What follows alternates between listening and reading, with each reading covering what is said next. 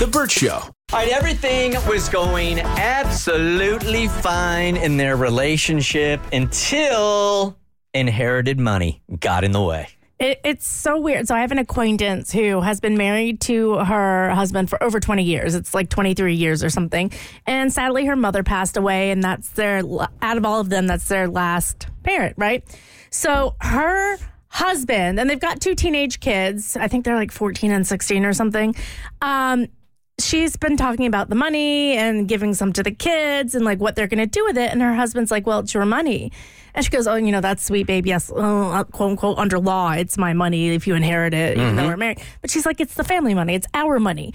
And he's like, no, this is your money. You should decide. And she pushed back again. She was telling me, she's like, yes, I really appreciate you respecting that the money came from my mother, but this is our family. Like the money, we're going to put it in investments, set up the kids. We should take some to spend for us on a trip or something. Where do you want to go?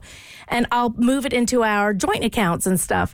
And he keeps pushing back and says, no, you should keep it in your account. You should make sure the investments are in your name. It's your money. And it's gotten to the point where she's now starting to question, and she was talking to me about it because she said at first it felt very sweet that he was being very respectful, even though she kept saying, don't worry about it. But now she's wondering if it's a red flag because it sounds to her, and she's just brainstorming, the kids are getting older, they're going to be moving out in a couple of years, going to college.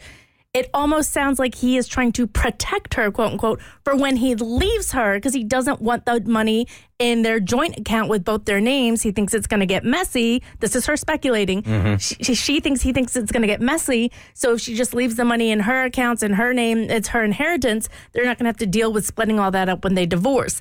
No other indicators. They seem very happy. There have been no red flags for her. But the way he's being so weird about the money, which is not an insignificant amount, but also not like, let's go buy a mansion. Yeah. Right. I mean, for a lot of people, it would be life-changing, and it's a good chunk. She doesn't know what to do because she's like, why are you being so weird about the cash? It's for our family. We've been together over 20 years. Why wouldn't it be for our family? That seems like a giant leap, though, for her to jump after if they've been together for 20 plus years and there are no other indicators that he would like bounce on her, for her to like jump to that conclusion. But what would the other reason be that he would be digging in his heels saying, you need to keep that money in your name, that's your money, when she's like, okay, I'll open a couple of investments in my name, but this is our retirement. What was the relationship like that he had with his mother-in-law? Good. Yeah. Fine. And nothing super special. It's not like he called her weekly or anything. They're just civil. It's fine. I can't think of another reason why that would be his stance on it. Could it be maybe that he just has like one of those old school mentalities of it's not money that I earned, so I don't necessarily want to feel like I have any privilege to it? I mean, that's a great angle, and I think you would be right, except they've had a joint account for years, and then she was a stay-at-home mom for a long time, and he was the breadwinner. So she used, quote-unquote, his money, their money. It's always been their money when it comes in. That's what I was going to ask, because if she was a stay-at-home mom and wasn't bringing in her own income, maybe it was his way of saying, like, oh, well, you've never really had anything to buy for just yourself at any point. Like, you stayed home with the kids. Like, this is money for you. Whereas I was going to say, if she was employed and maybe she set aside money for herself to treat herself or whatever, it would be a little bit more bizarre. But I could see like my mom, I mean, this wouldn't have happened. I'm just calling my mom poor on air. This wouldn't have happened to my mom's family.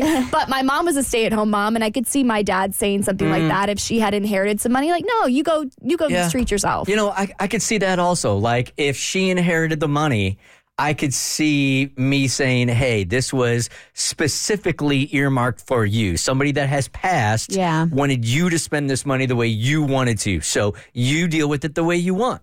This is like literally the first explanation, because we sat there and went down the gamut. We're like, what could it be? And the divorce thing was the only thing. I like this answer better. I think that makes sense to me because she has been a stay-at-home mom, and it's not like she asks permission to do things from her husband. But of course, when you don't have your own income all the time, it's hard to make those trips. Well, if you're nice and settled now, Brooke is going to shake you up. Hey, Brooke, good morning. You're on the Burt Show. It would be awesome if it was that nice, but as you were reading it, that is the first thing that came to my mind was he is setting this up, trying to keep it clean, trying to be the good guy.